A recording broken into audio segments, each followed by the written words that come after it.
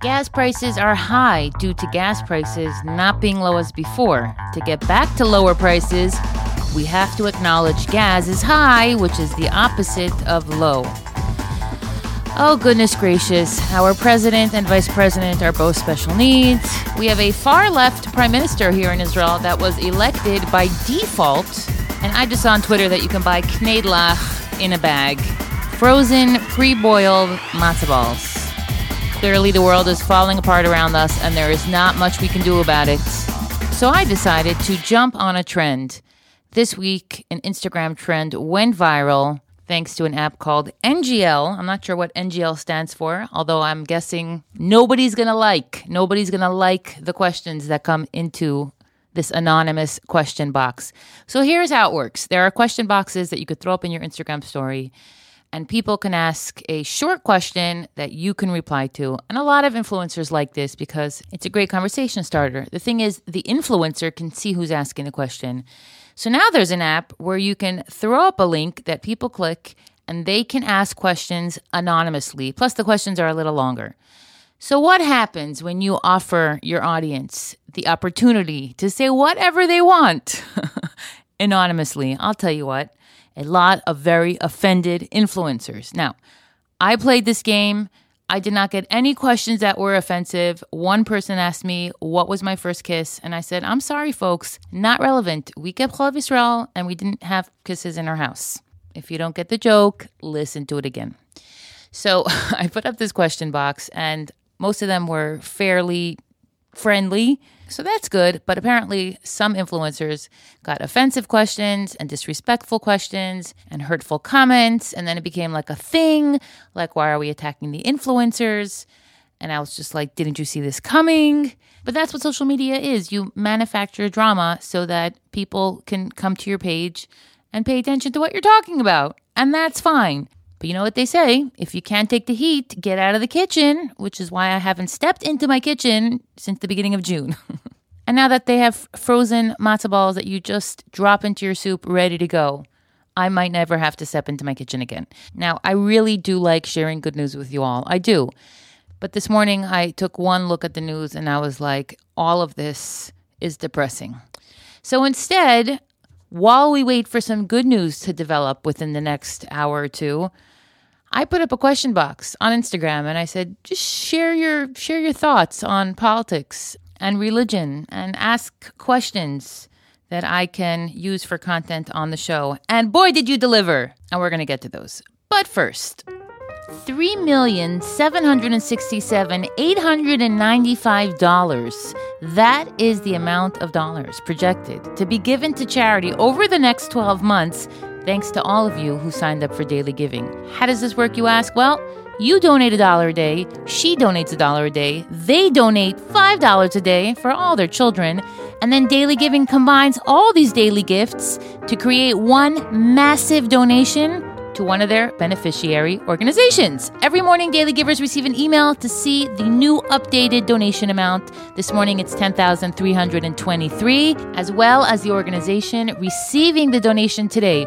Organizations like Chesed 24/7, RCCS, Shalva, Laman Achai. Now, if you're thinking, why $1? Like, what could $1 possibly do? Do you remember how the Lubavitcher Rebbe used to stand for hours in 770 giving $1 at a time to people? Those were dollars meant to be given to tzedakah. The dollar was a keepsake, but another dollar was put in the pushka in its place. But the message is loud and clear. $1 a day to tzedakah changes your life. It brings bracha, it brings mazel, it brings hatzlacha, and it brings us together. So what are you waiting for? dailygiving.org/theweeklysqueeze so that they know I sent you.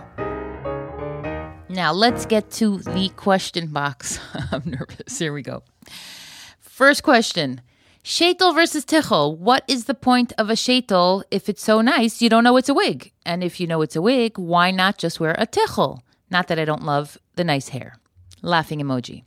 Wow, that's a good question. Okay, now I can't speak of anything else besides my own experiences. And I will tell you that I remember clearly as a kid walking to Shul in Miami Beach over the 41st Street Bridge, and one of my mother's friend's hats flew off in the wind into the bay. Like her hat just flew off like it was a windy day, and she was wearing this big straw hat, and a gust of wind just lifted it off her head, and her very stout husband, who I've never seen running before, came running with his talus to cover her hair. And ever since, I've been afraid to wear a hat without anything underneath. Forget the fact that it's not a great look when you have a round face and freckles. It's also a safety precaution. I'll tell you another story. I was once walking here in the street in Beit Shemesh, and a tree took my scarf off my head. It just grabbed the scarf with its branches and lifted it off my head, and suddenly I was bareheaded for about 3 seconds until I realized that my tichel was hanging off a pomegranate tree. Now, I wear a curly sheitel that feels like a fur coat on a hot day, and I wear it every single day because I promised my husband he would get his $3,500 worth, and because with all my adventures, my mountain climbing and my kayaking and my zip lining and camel riding and jeeping, I have never ever once had to run after my wig. My baseball cap, yes. A kid or two, yes. A suitcase that fell off the top of our car, maybe. But a wig, it clips on and you're good to go. Now, the question regarding if it looks better than your hair, there's no issue with that. As a matter of fact, that's a beautiful advantage because as a woman gets older, let's just say your grandmother does not have a full head of blonde hair. But the wig keeps her looking respectable and presentable. And that's a beautiful thing because as we age, we grow in our spirituality, we grow in our experience. And in the Jewish culture, we respect our parents tremendously. Kibbud aim is a huge mitzvah. It's one of the Aseret Dibros.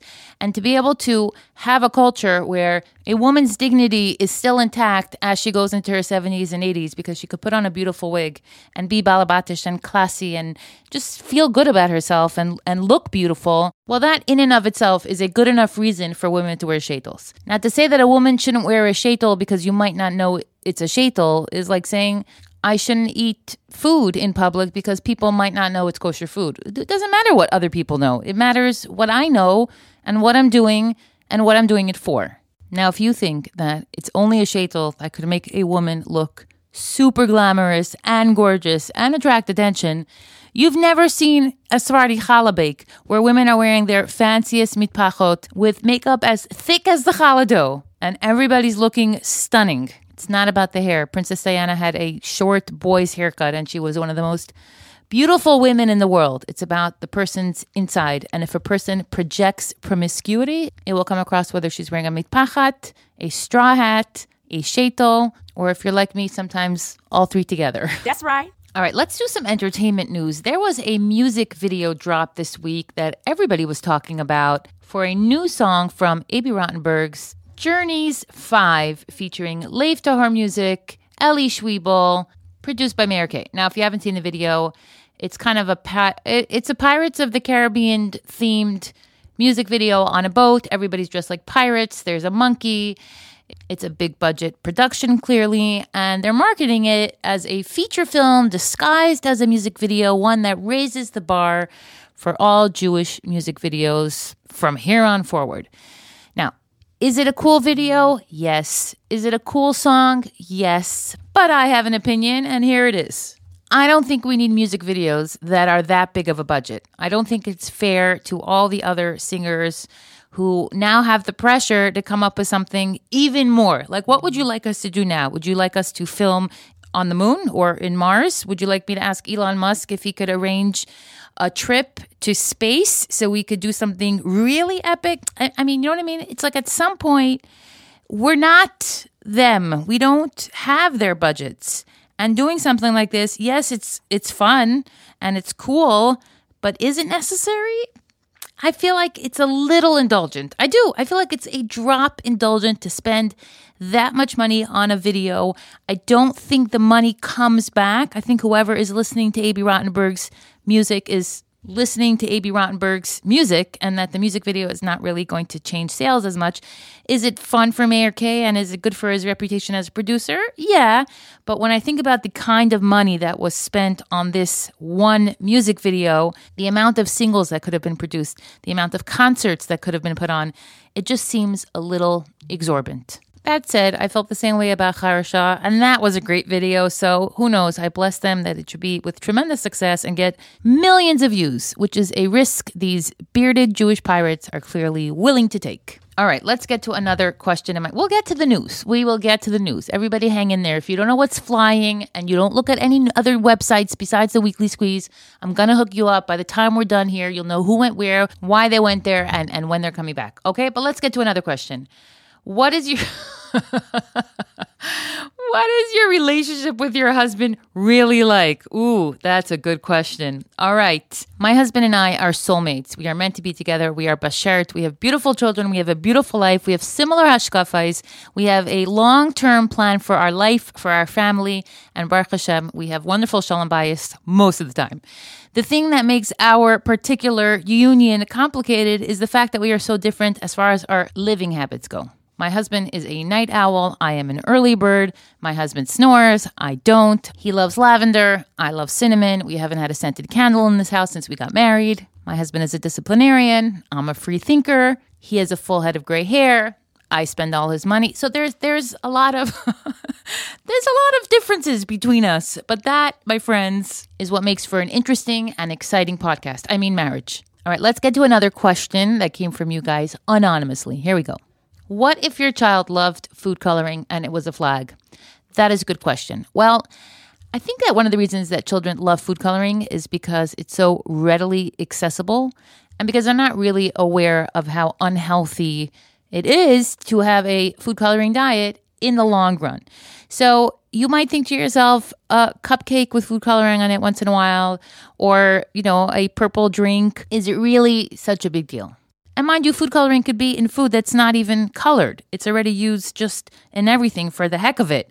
That if they understood how unhealthy the food coloring was and how it really serves no purpose in this world other than to make things more exciting and that people actually use it to make unhealthy food look more appealing, I'd suggest they look around at the world and see all the beautiful things that Hashem, all the beautiful food Hashem created without food coloring that is full color and not destructive and not damaging and not purposeless.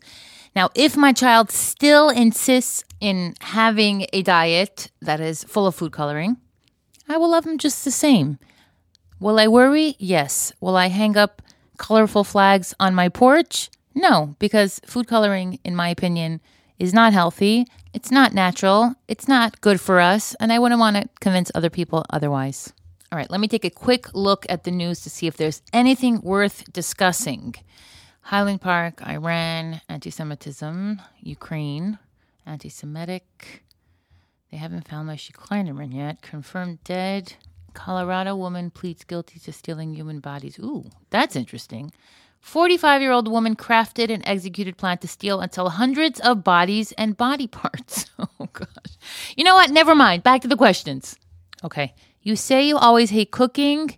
What about baking? Do you bake challah? Okay, that's a complicated situation because I have attempted to make challah so many times, including the last 3 weeks, and my heart is in the right place, and my bowl is in the right place, and I have people like Jamie Geller that I could message. I actually WhatsApped her. I said, Jamie, please help with the challah. Just give me a tip. And she wrote back, do not stress. So I didn't stress, and the challah came out terrible. My husband was a little stressed, but...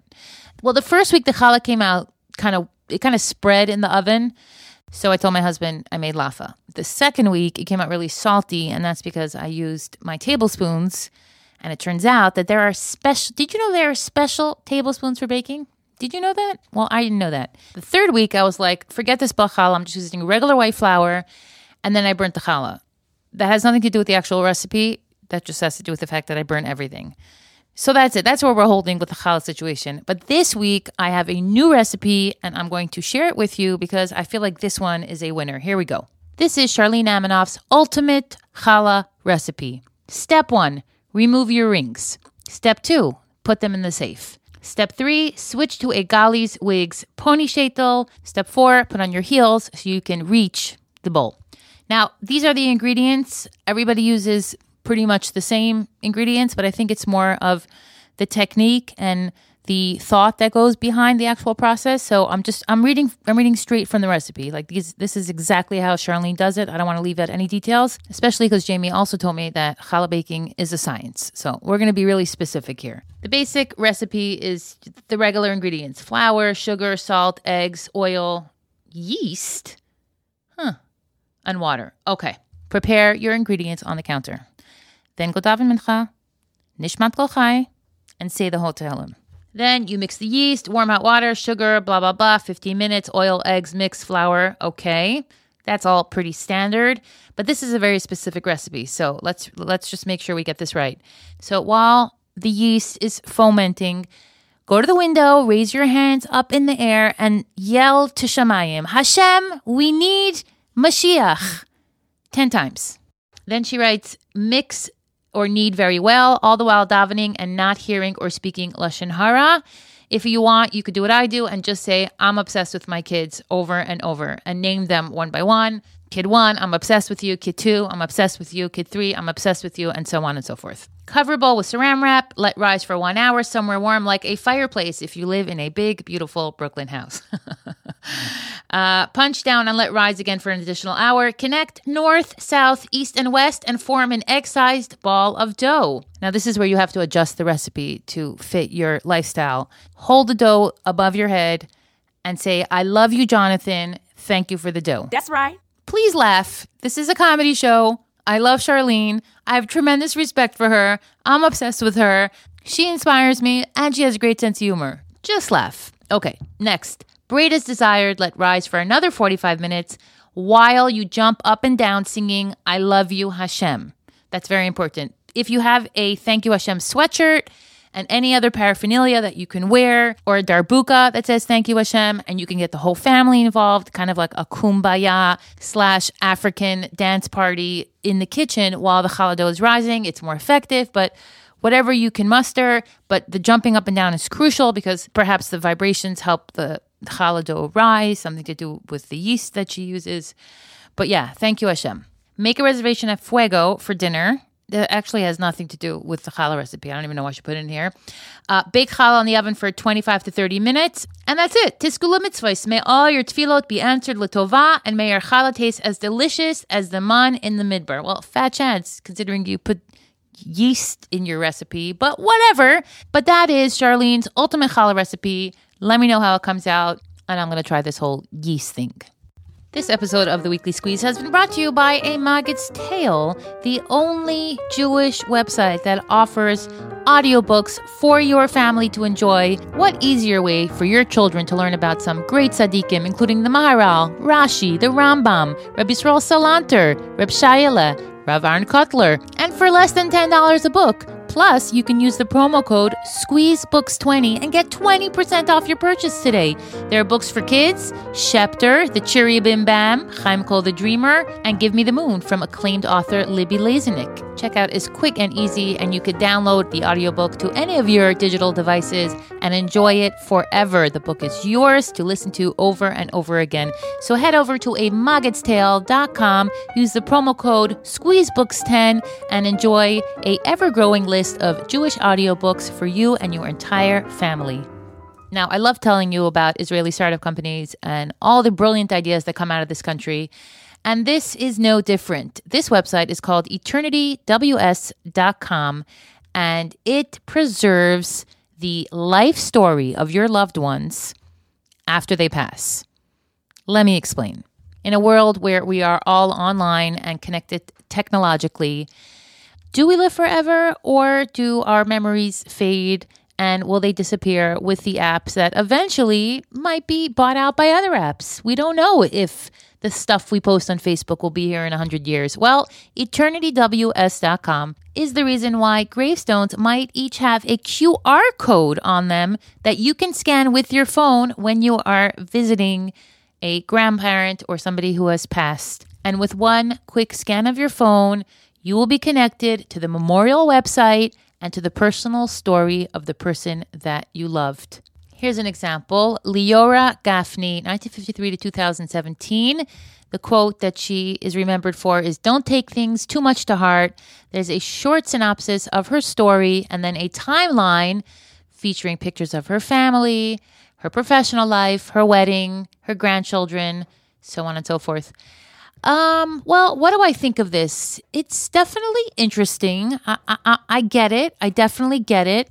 It's kind of like a memory vault where we can put memories and moments and experiences and pictures and just everything we know and have about that person in one place so that we can revisit it on a yurt site or send it to a friend who maybe wants to mourn with us from afar. Let's say a shul is built in someone's memory or a donation is given in someone's memory. The plaque can have a QR code that people can scan, go to the website and see who this person was, the timeline of their life, and learn other beautiful things about them. So I kind of get this. I know what you're thinking. How much does this cost? That's our Jewish mentality.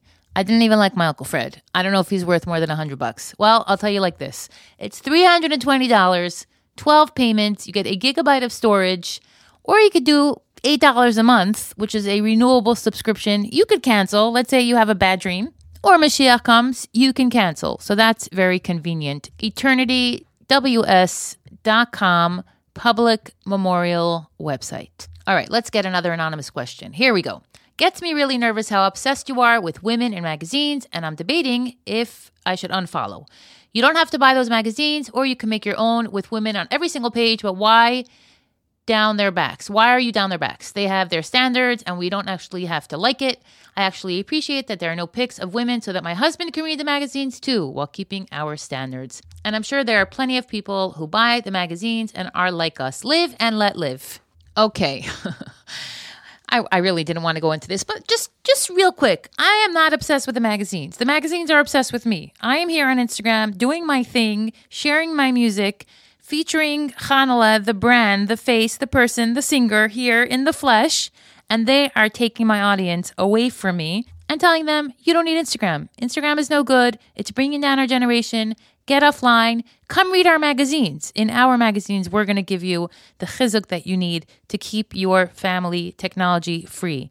And that is not fair business. If the magazines are going to take away my customers, then at least let me feature myself, my brand, in your magazines. This is just one tiny, tiny part of the argument. And I said on Instagram this week that if Mishpacha Magazine and Ami Magazine were to feature women in their women's magazines, I would close my Instagram account and pull full page ads in both of their publications. I think that's fair, but until that day comes, I am going to take it personally that the magazines keep pushing people to go offline, and every single Shabbos, women are reminded that if they're using Instagram, they're not part of this movement to make Am Yisrael holier, giving them a guilty conscience that makes many women just sign offline because they chas v'shalom don't want to do something that, they'll be responsible for the downfall of Am Yisrael. Now, could we open our own magazine? Technically, yes. It's a massive undertaking, but it could be done. But right now, these two magazines have the monopoly. Everyone reads them. They are the most purchased and read Jewish magazines in the world. So that's where my attention lies, on the magazines that are trying to get my Instagram followers to feel guilty and go offline, and then telling me, well, the other option is being invisible in our articles. And that doesn't work for me. So if the magazines want to feature my podcast advertisement and my album covers in their women's magazine so that I can share my music, my beautiful Jewish music with their readers, then by all means, I'll cancel my Instagram account. I'm not afraid. But until the day comes, I will be here with you, who, by the way, shouldn't be on Instagram, answering your questions why women should be in magazines that your husband shouldn't be reading. I don't have to be invisible so that your husband can read the magazine. That's right. All right, one more question. How'd you become so funny? Why sing when you could be a comedian? I am a comedian. That's why the podcast is doing so well. And that's why you're sharing it with your friends and leaving me 5-star ratings. And the podcast is on its way to being the #1 Jewish podcast in the world, should I say? Possible. Thanks for all your messages and emails supporting the show. This is from Ahuva. So every time we get into the car, it's just me and my 9-year-old for 2 weeks. She says, "Weekly squeeze, please," even before music. She and I, of course, love listening and laughing. Well, I'm so glad you're here, and I'll see both of you next week.